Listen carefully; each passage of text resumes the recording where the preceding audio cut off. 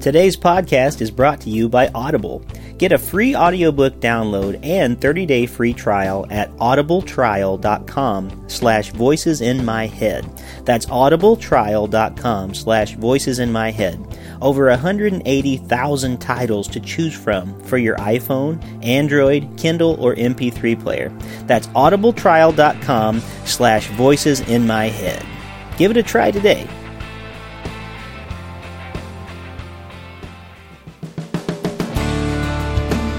Welcome to Voices in My Head, the official podcast of me, Rick Lee James. I'm a recording artist, a singer, songwriter, an author, a worship leader, and an ordained minister in the Church of the Nazarene. The Voices in My Head podcast is your source for discussions on music, literature, movies, pop culture, theology, and more. Now sit back, relax, and listen to the latest episode of the Voices in My Head podcast. And don't forget to let the voices in your head be heard by following me on Twitter at Rick Lee James and sharing your thoughts about today's show. How beautiful upon the mountains are the feet of the messenger who announces peace, who brings good news, who announces salvation, who says to Zion, "Your God reigns." Listen, your sentinels lift up their voices. Together they sing for joy, for in plain sight they see the return of the Lord to Zion. Break forth together into singing, you ruins of Jerusalem, for the Lord has comforted his people. He has redeemed Jerusalem. The Lord has bared his holy arm. Before the eyes of all the nations and all the ends of the earth shall see the salvation of our God. Isaiah 52, 7 through 10. Welcome back to the Voices in My Head podcast. As always, I am your host, Rick Lee James, and I am really glad that you are here with us once again this week. We're going to be talking about public reading of Scripture today. Now, before you run off thinking, that sounds boring, I promise you it's not. At least it's not to me. Some new insights that I have discovered through a book actually called The Public Reading of Scripture have been so meaningful to me.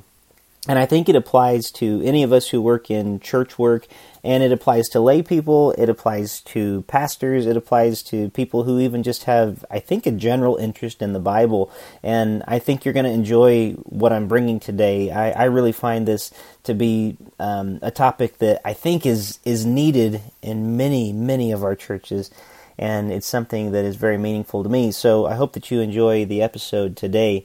I started with the passage, "How Beautiful the Feet," from Isaiah 52, because it describes the messenger who announces peace, the messenger who brings good news, the messenger who announces salvation, who announces and proclaims that God reigns. It is a messenger that calls us to listen and makes us to almost lean in and almost makes us to get on our tiptoes and peek over the wall and put our ears as close as we can because we want to hear the message that's being proclaimed. How wonderful it is when we get to hear that message. So I'm going to be using a book, and I've been reading this book slowly. It's not because it's a hard book to read, it really isn't, but I just want to take in what it says and be thinking about it as a worship pastor myself and trying to figure out a better way maybe to utilize the Scripture in our services. So I'm going to be talking about Clayton J. Schmidt's book. That's spelled S-C-H-M-I-T, Schmidt, in case you were wondering and wanted to look it up. I don't believe it is on Kindle or any ebook at this point. You can probably find it like I did if you go to Amazon and just look it up. I think I found it very inexpensively as a used book. It came out in 2002 from Abingdon Press. It's really a book that I think you would find is worth your time.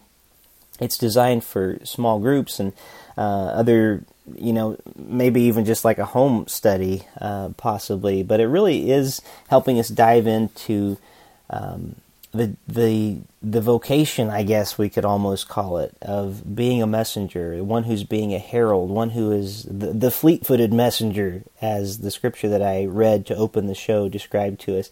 A person who's, a messenger, it was their duty to be the one who would run swiftly to anxious people from the battle to deliver a message of hopefully good news, or they would give a message of the arrival of the king, or some kind of message, and whether it was good, whether it was bad, the people were hopefully waiting on this message.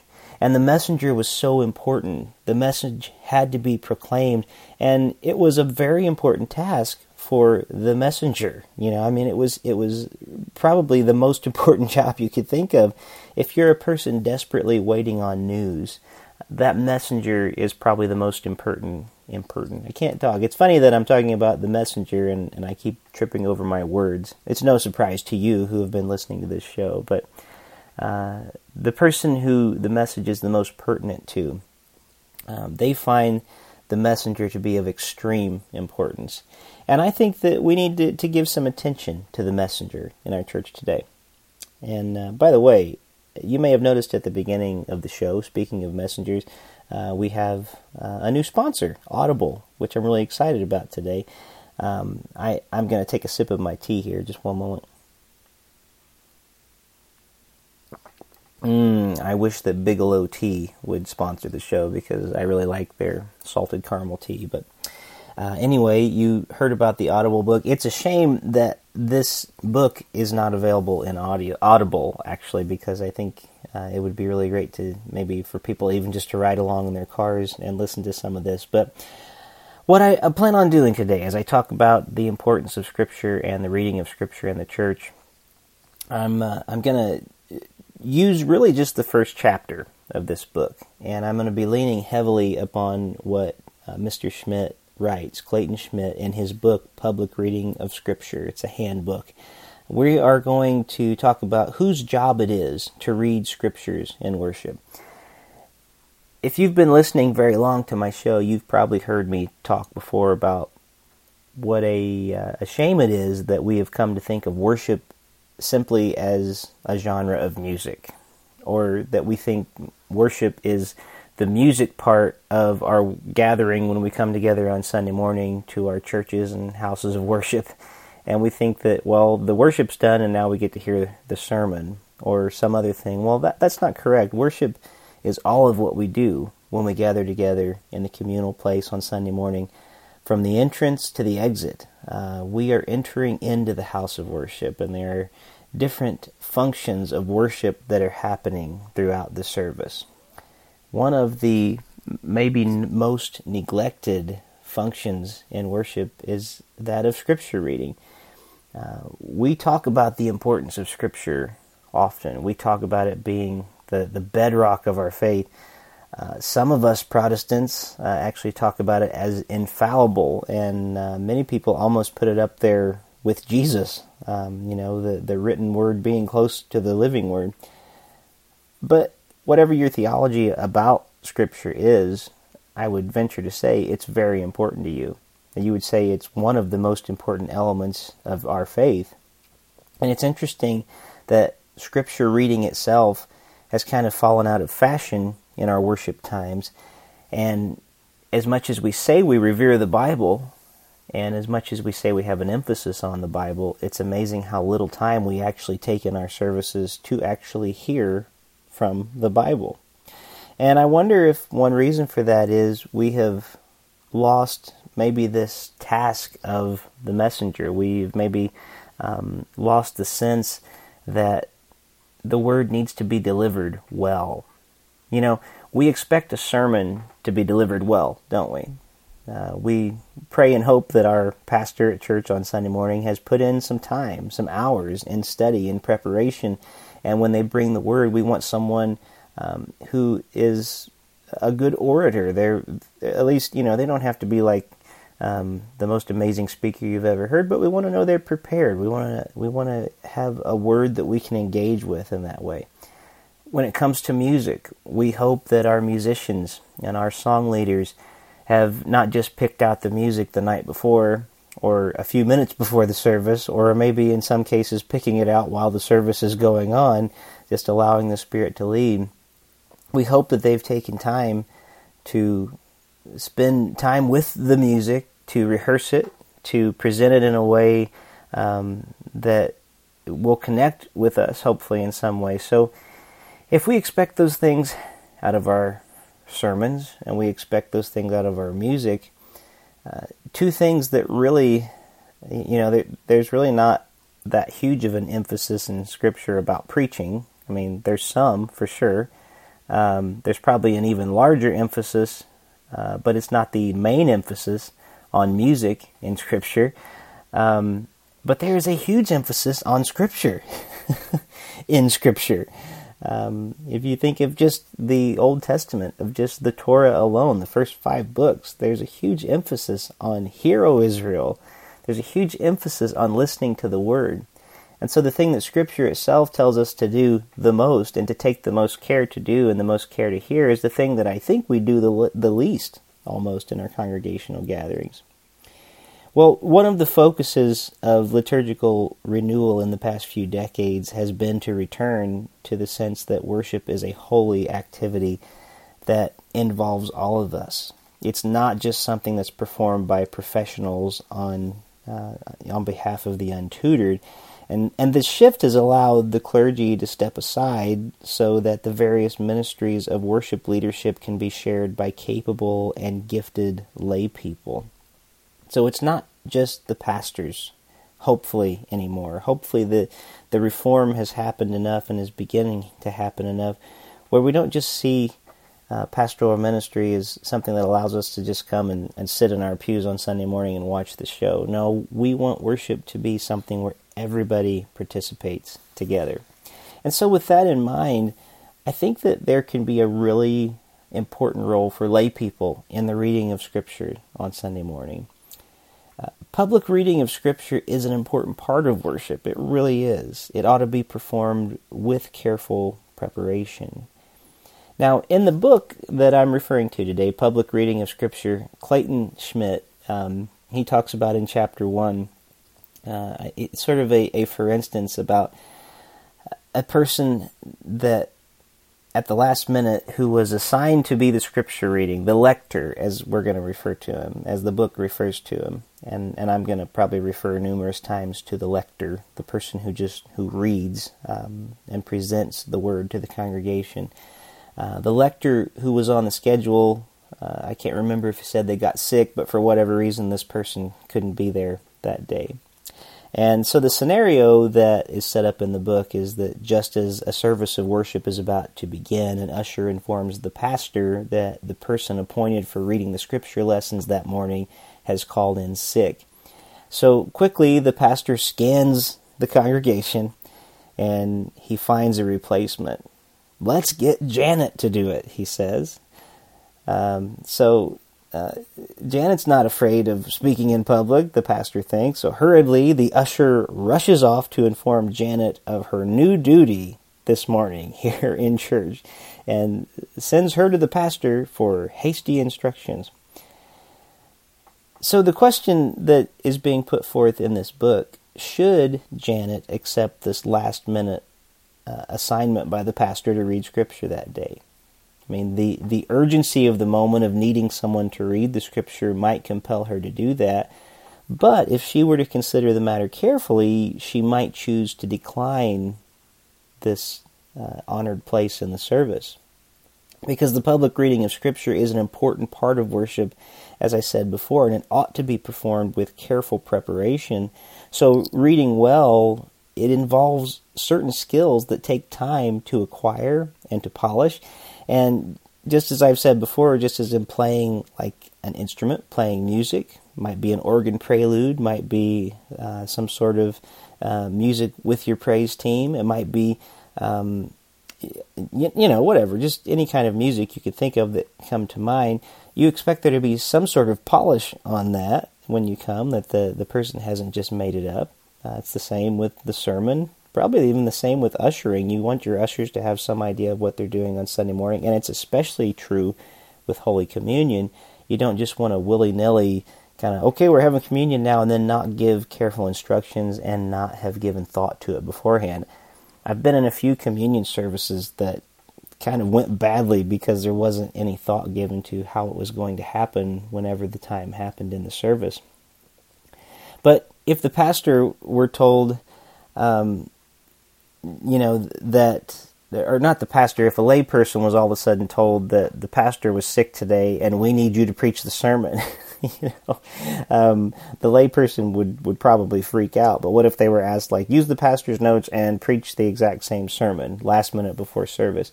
I can't think of any lay people that would probably try that. Maybe there's a few people out there that would.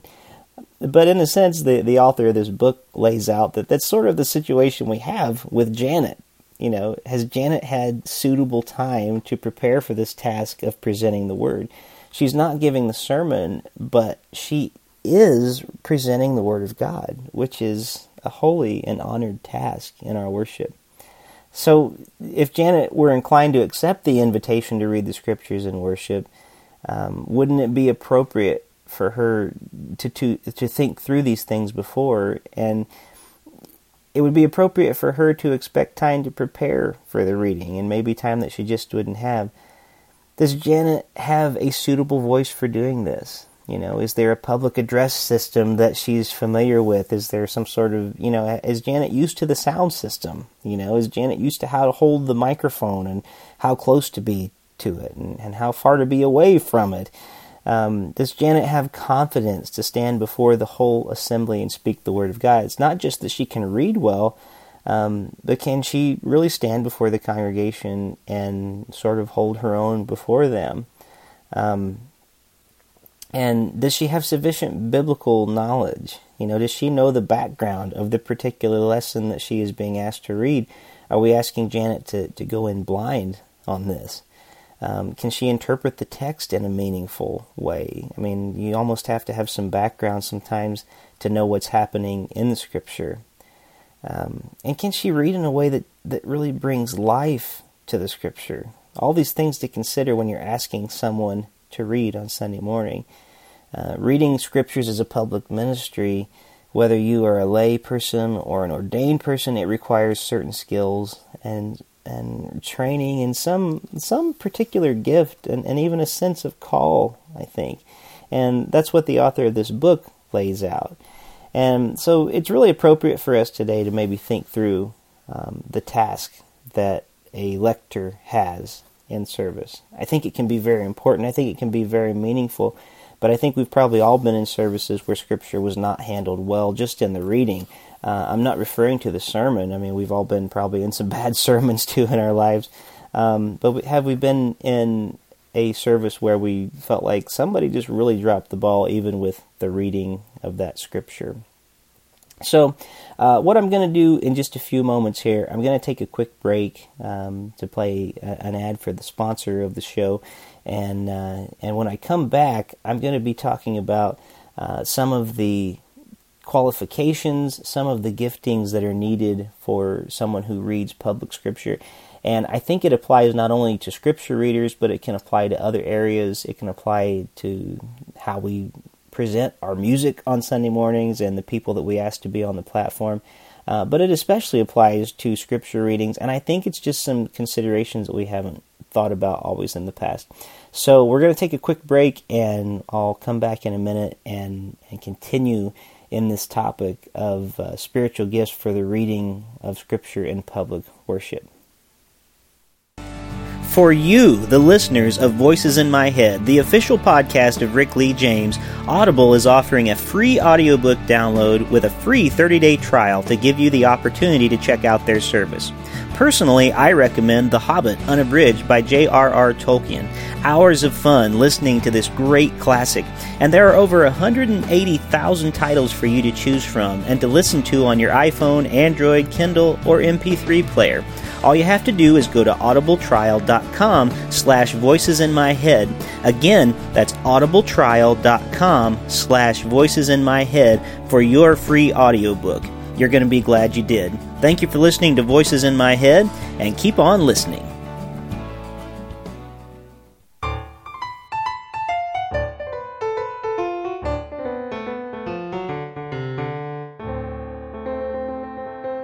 Hey, before we get back into the show today, I just wanted to take a quick moment to tell you about some upcoming appearances that I have, and depending on when you are listening to this, hopefully you hear it beforehand.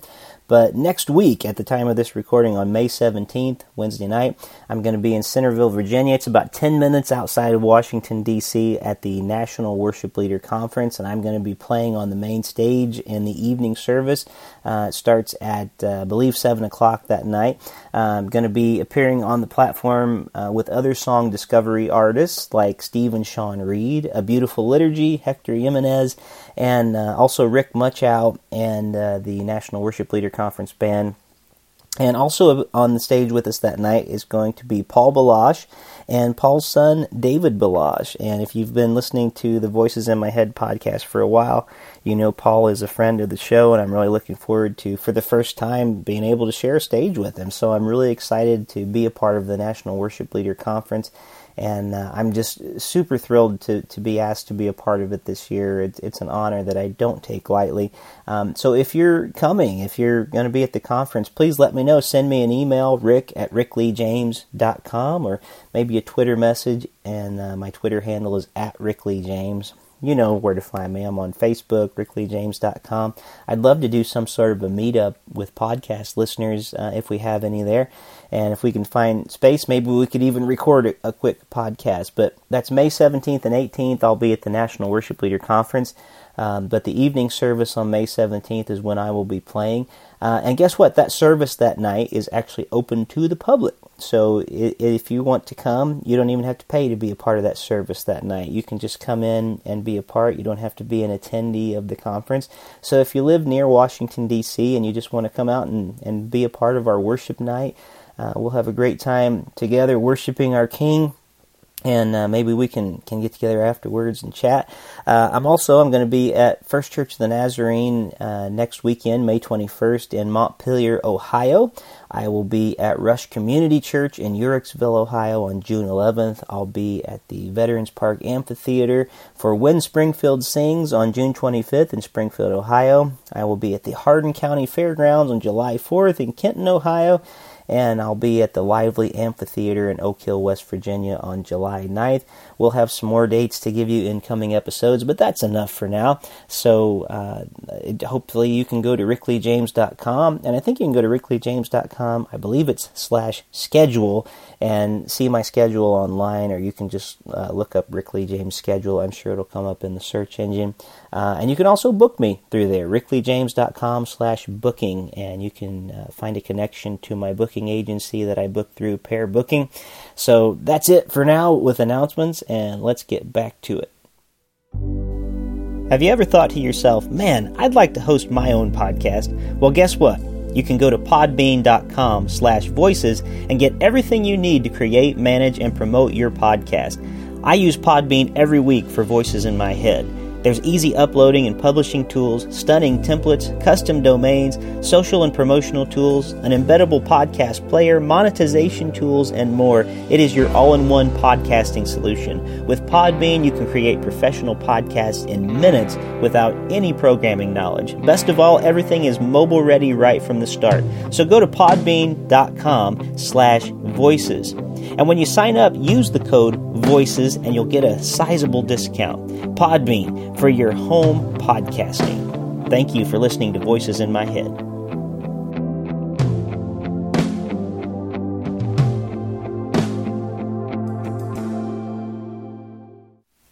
All right, well, let's get into a little bit of what we mean by being called. And we're going to talk some about being called to being a public scripture reader and the calling of being a lector. And I'm going to share a story that's in the book by one of my favorite theologians, Dr. William Willimon, professor at Duke Divinity School. I'm not sure what his title is now at Duke. I know he's back at Duke. It might just be the chaplain at the university. But at the time of the writing of this, in the early 2000s, he was professor at Duke Divinity School. And he tells this story from the beginning of his ministry. And he says, beginning ministry students... sorry, I read that all completely wrong. It's funny that this is, again, a lector's episode to talk about reading well, and I'm reading poorly. But here's the story. Professor William Willimon of Duke Divinity School tells his beginning ministry students the story of a young seminarian who, during Willimon's days at Yale Divinity School, listened to a lecture on vocation by Professor James Dittes. Based on his research, Dittes had concluded that people entered the ministry largely on the basis of type. Seminarians primarily seemed to be the people who had been what he termed little adults as children. They typically filled positions of responsibility such as crossing guards and hall monitors. And after the lecture, a young man sought out the professor and confessed that he was distressed at what he had heard in the lecture. He felt that the professor had challenged his sense of call to the ordained ministry. The young man acknowledged that he had been one of the little adults as a youngster that the speaker was talking about. Nonetheless, he felt that his call to be a pastor came from an external source, especially through the comments he had received from the elderly women in his congregation.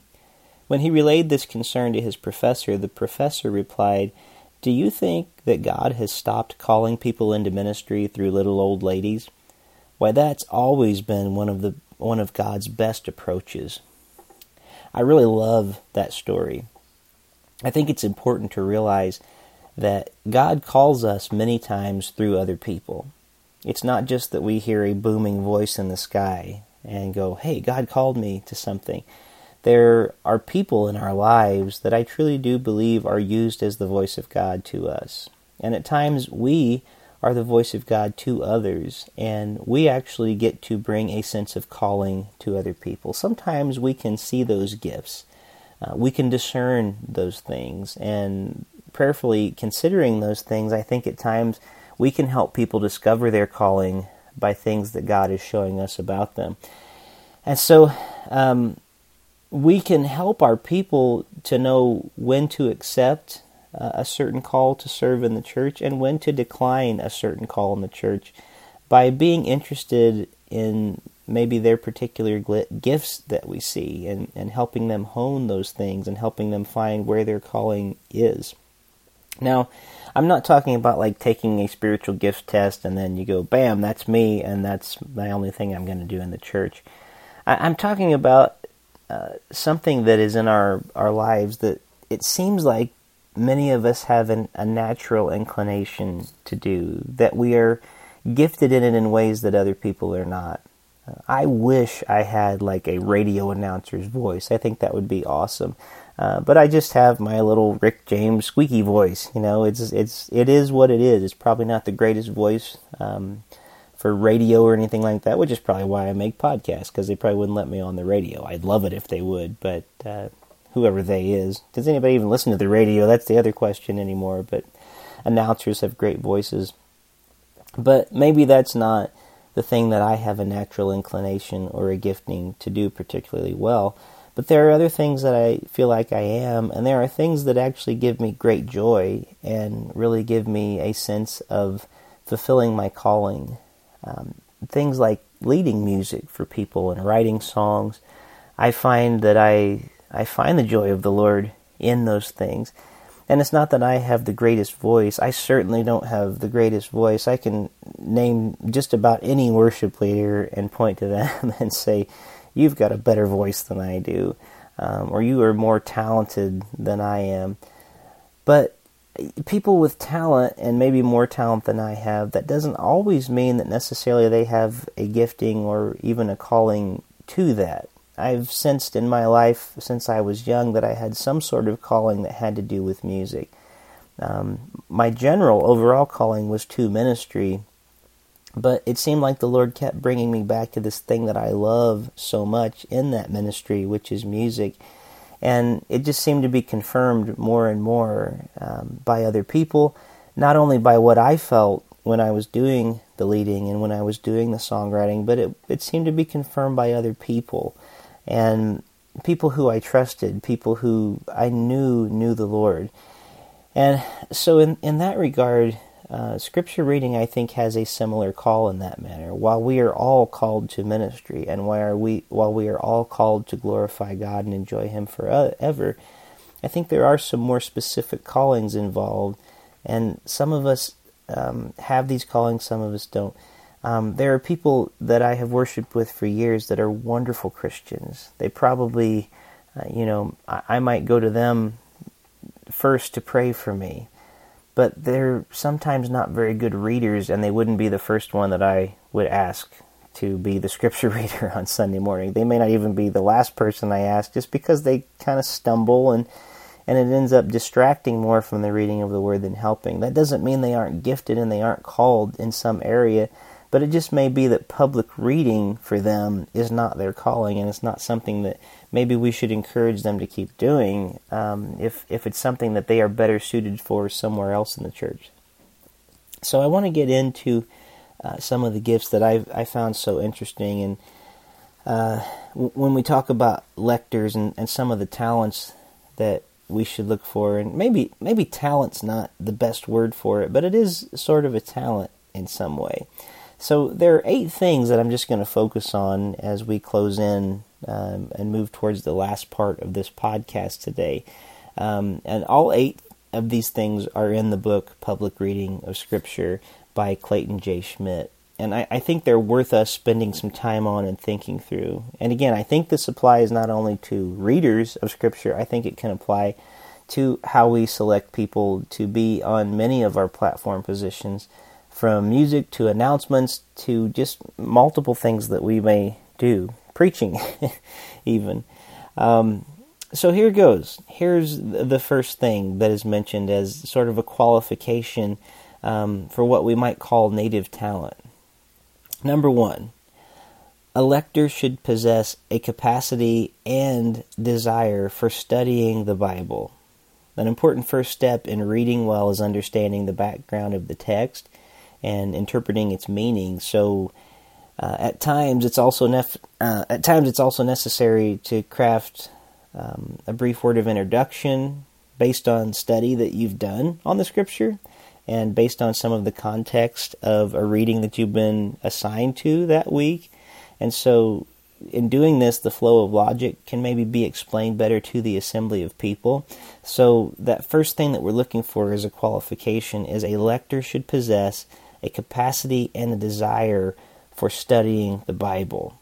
Even though they're not delivering a sermon per se, it does help if they can understand the logic and the flow and have this background with the Scripture and have taken time to study it the week before they are up to read it. The second thing, the lector should be prayerfully open to interpretation of the text. Good interpretation is always a function of careful study and inspiration of the Spirit. So they need to be ready to give their interpretation of it whenever they're speaking. And that's the thing. They want to prayerfully interpret how to say something. You can read a passage and not emphasize it in the right way and not give it the right interpretation. And honestly, you can make a joyful message into a dirge, or the other way around.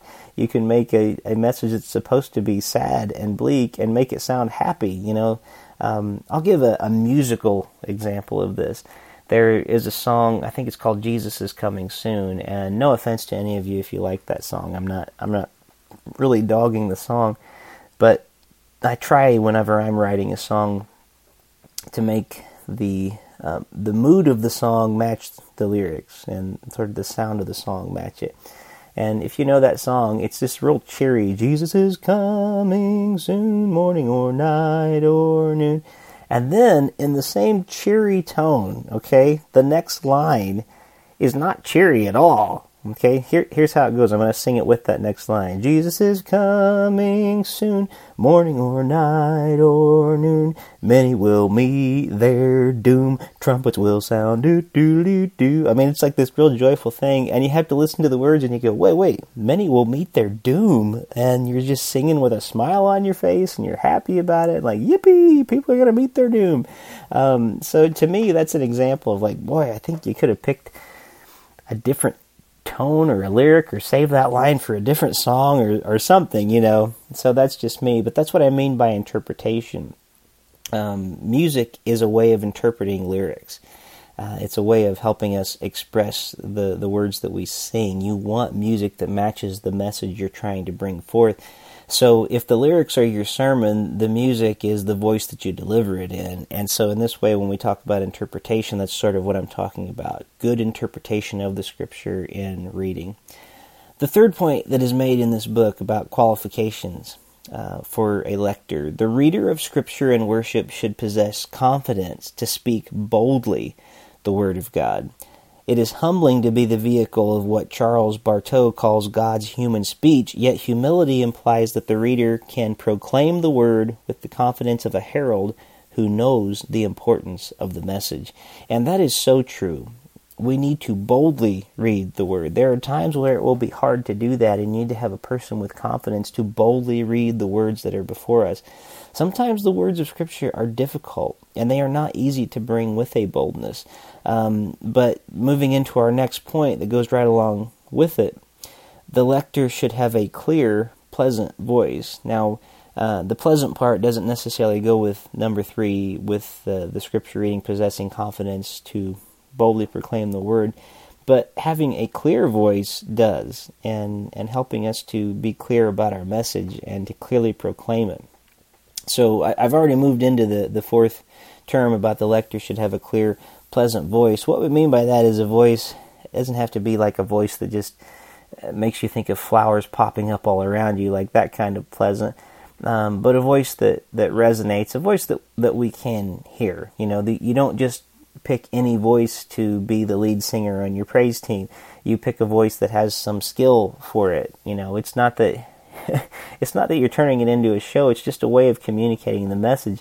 And again, it gets back to some people having certain gifts and some people not having those, having other gifts that maybe the people who have the good voice don't. So in looking for a Scripture reading, it's okay to look for a pleasant-voiced person.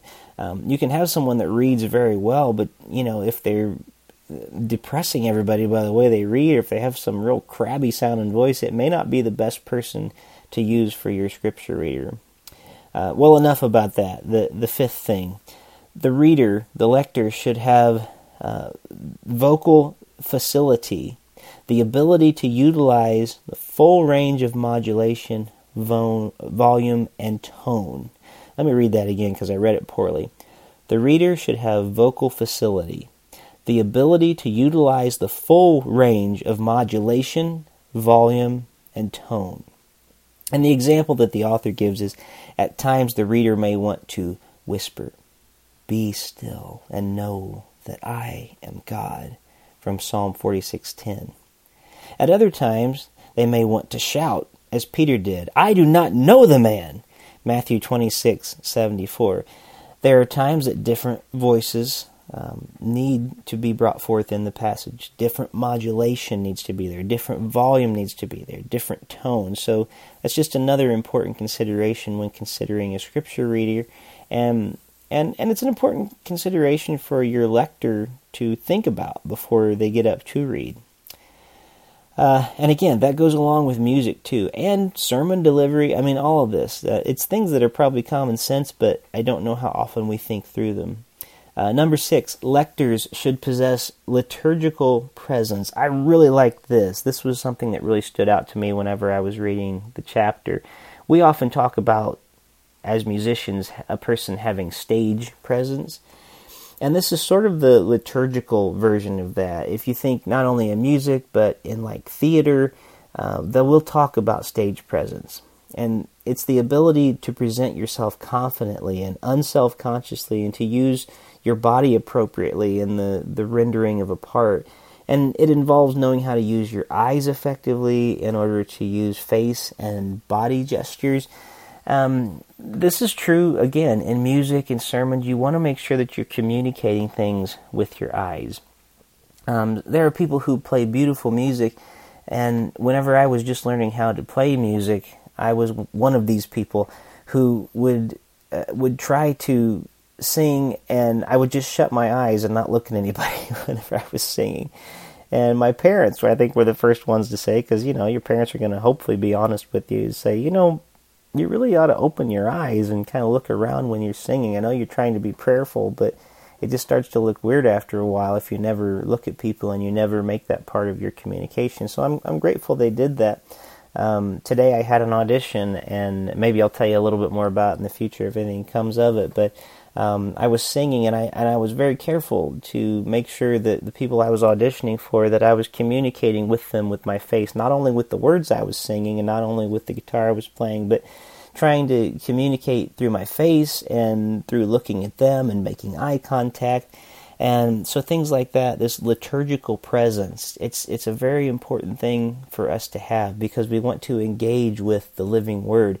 So the reader needs to be a living person too. We shouldn't just come and present it like a corpse looking down.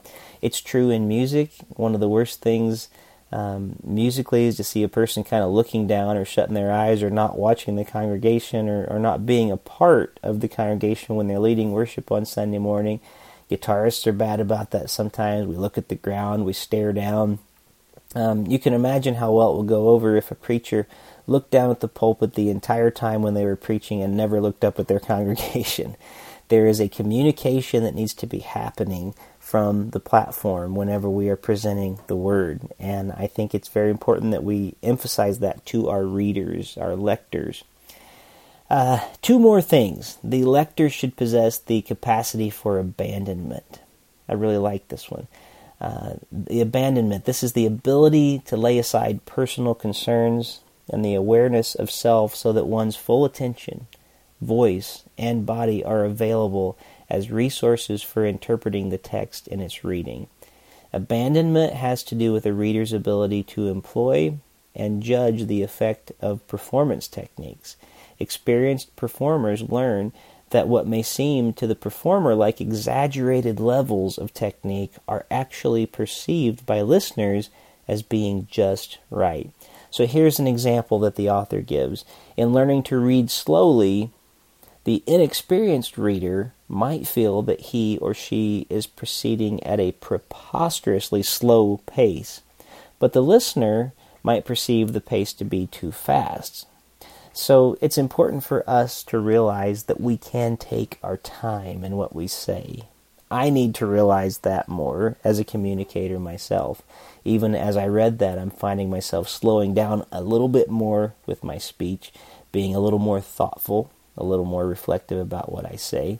The slower we go, hopefully, the less we will say things like, which I am terrible at, and I just admit it. You listen to the show, I'm always going, and it gets old, especially if you have become in tune to that. When somebody is saying, all the time, it kind of drives you nuts. So we want to possess a capacity for abandonment and learning how to read slower and adjusting ourselves in spite of the concerns that we have in our own lives, and we can give full attention, voice, and body to the resource of interpreting the text. The last one is, I don't know if it's the most important one or not, but it's probably the one that stood out to me the most. And I think it's probably a good place for us to start wrapping up the podcast today on. It applies to scripture reading, but it applies to so many other things in our Christian walk as well, too. This is it, number 8. The lector should be transparent in the reading. And what the author is meaning by transparent may not mean exactly what you're thinking when you hear the word transparent, so let me elaborate just a little bit using the author's words.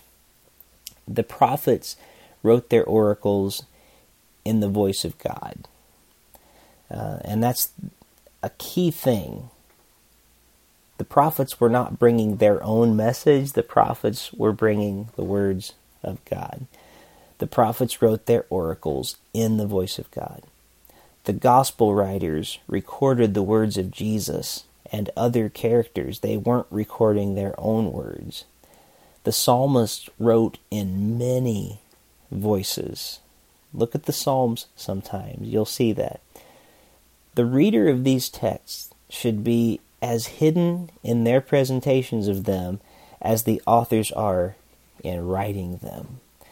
Think about that. When you are reading from the Bible, you're really not thinking about the person that wrote it very much. You might, in a preliminary sort of way, and you might try to think through it, who was the author, What did they mean? What was their background? What are they bringing to the table when they come to this passage? But when the stories are being told, probably you're focusing in on the story itself, because the text is written not to tell you about the author. The text is written to tell you the story, right? The prophets are writing not to tell you what the prophets think. The prophets are writing to tell us, thus says the Lord. The psalmists, in writing in these many, many voices, are not writing only to tell you the thoughts of their mind. They're theologically teaching us how to approach God, and how to pray to God, and how to sing to the Lord. And so we are hearing words that are not simply words of human origin. God's word needs to be heard. Our word, our opinion, our personality, those things don't necessarily need to be heard.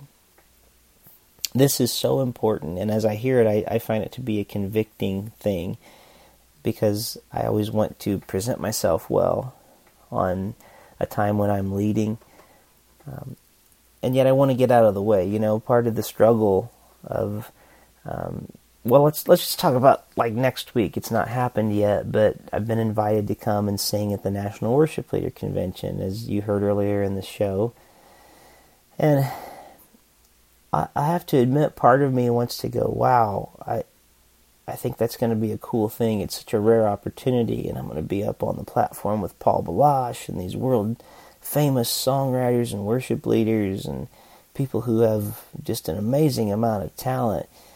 And part of me wants to say, wow, won't people think I'm so cool for being up there? It probably sounds silly to even hear that, but, you know, that ego side of me, I just realize that's a part of me that's there. And I have to be willing, just as the lector in this final point, I need to be willing to be transparent. And by transparent, I don't just mean allowing people to see what's deep inside of me. Transparent meaning that we almost become invisible so that the Lord can bring His words through us. And so maybe as I even say that, you know, that'd be a good prayer request for me to ask everyone who hears, that is not only me, but many of us as we get up to lead on Sunday mornings, there is a real temptation to grab that and say, this is mine, and I'm going to take this opportunity to present something of mine to this congregation. And that's not true. We are not presenting something of ours. We are using our gifts to present something of God's. And hopefully that is an important distinction that we will learn before we step on a platform. That we may have some talent that God has provided to us, but we are not presenting our talent. We are presenting the words of God as we come together. And so this applies to the Scripture reader. The Scripture reader doesn't need to be heard. The Word of God needs to be heard. This applies to the musicians. The musicians don't need to be heard. The Word of God needs to be heard through the musicians. This applies to our opinions and our personalities. The pastor's opinion and personality doesn't need to be heard in the sermon. God's Word needs to be heard in that sermon. God's opinion and God's personality needs to shine through. And so in sharing this week about the public reading of Scripture, I hope that you see how it applies to many areas of our lives. Hopefully we can see that last area, which to me has made me think more than any other kind this past week in reading it. The idea of transparency, that we would almost become invisible so that God can be seen and live through us. That's not a platform thing either. That's not just for people who take the platform. It's for those of us who live our lives every day. You know, our families are going to hear our voices. Our families are going to hear our opinions. Our families are going to see our personalities. It's going to be the same with our friends. It's going to be the same with our coworkers. But our desire and our hope is that the Holy Spirit will so work through our lives that it will not be our words that are ultimately heard when we speak, but it would be the words of God speaking through us, that we would be so devoted to being His people that would just happen. As I think about that and what that means, I think I want to close with a story that I know I shared, and I even just shared it a couple weeks ago on the podcast we did with Stephen Tobolowsky. But I really feel like it's an important thing to share in this idea of transparency. If you heard it, bear with me, or fast forward to the end of the podcast. If you haven't heard it, then maybe hear it now for the first time. Mr. Rogers, Fred Rogers, he's passed away probably 10 years or so, maybe more than 10 years ago now. But I read this book about Mr. Rogers and, Mr. Rogers' Neighborhood. I grew up watching that on PBS.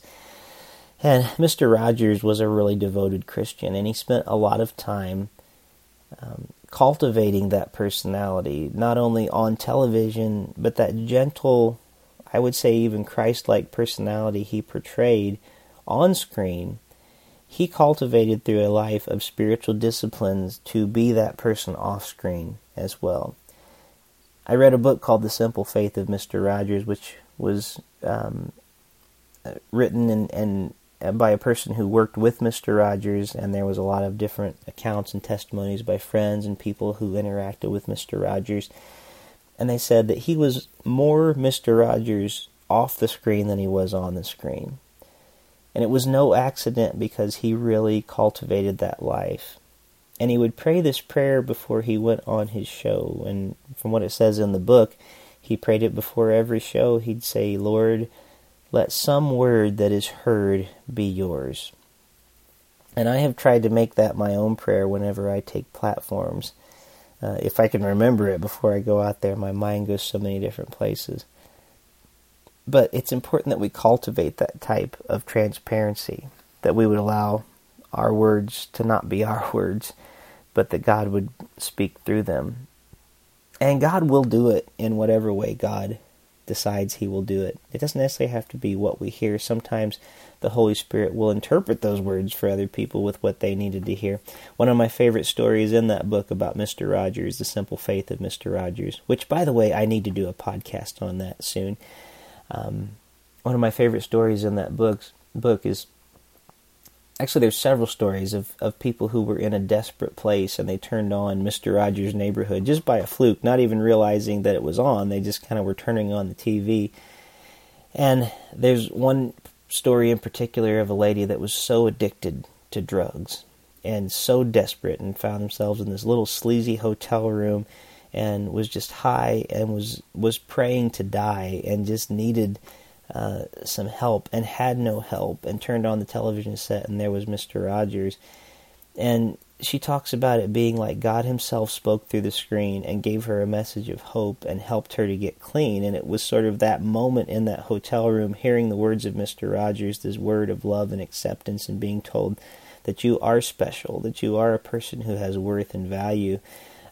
Whatever it was that Mr. Rogers said that day, she eventually met him years later as she had cleaned up her life, and she came up to Mr. Rogers and said, I was watching the show that you did, and I was high on drugs, and you said this, and you said this, and you said this, and when you said that, it just really spoke to me.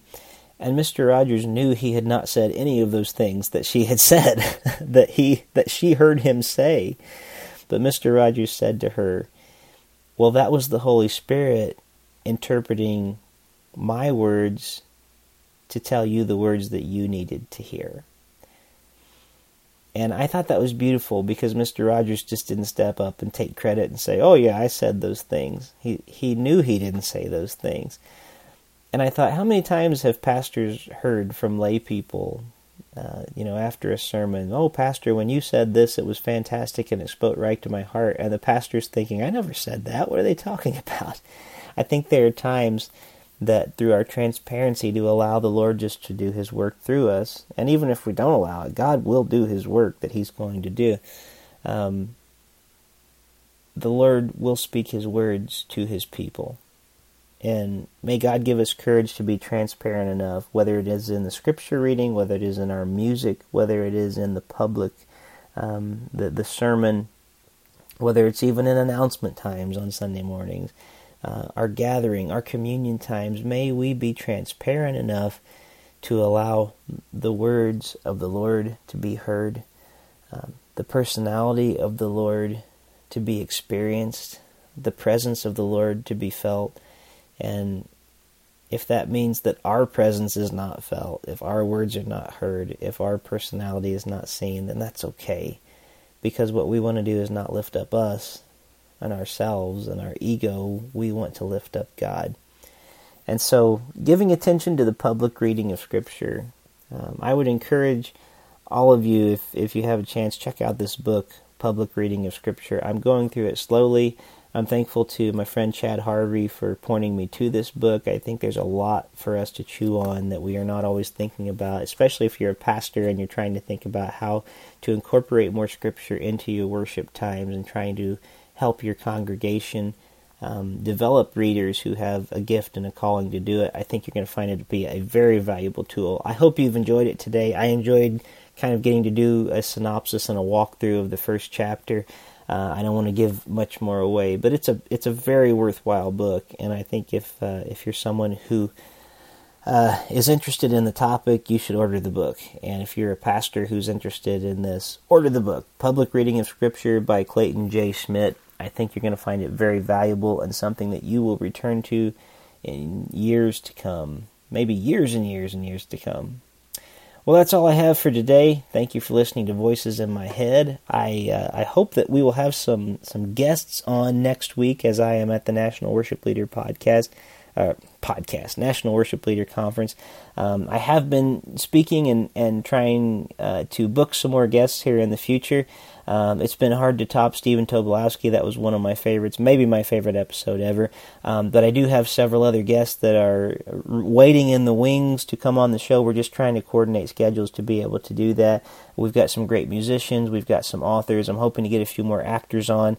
We've got some theologians lined up. It's just a matter of coordinating with their schedules, and in summertime it gets busy. So if I can't get a guest, I'm committed. I want to try to do episodes like this on weeks where we don't have a guest, and I'll be sharing with you some of the voices that are in my head, and I'm going to keep doing that. Thank you for listening, and I hope you guys have a wonderful rest of your week. God bless you. Thank you for joining me here this week on the Voices in My Head podcast. I hope you'll visit me on my website at rickleejames.com, follow me on Twitter at rickleejames, like my artist page on Facebook at facebook.com/rickleejames, and keep up to date on what I'm writing at my author page on amazon.com. Make sure to follow my calendar on the website, and if you would like to have me come to your town to do a concert, a speaking engagement, or a book event, you can book me through my website by clicking on the link for Pare Booking Agency. That's Pare Booking. And finally, it would mean the world to me if you were to leave me a review of this podcast on iTunes. The more positive reviews that we receive, the more visible this podcast is on the internet. And now the benediction. May the God of peace, who raised Christ from the dead, strengthen your inner being for every good work. And may the blessing of God Almighty, Father, Son, and Holy Spirit rest upon you and dwell within you this day and forevermore. Amen.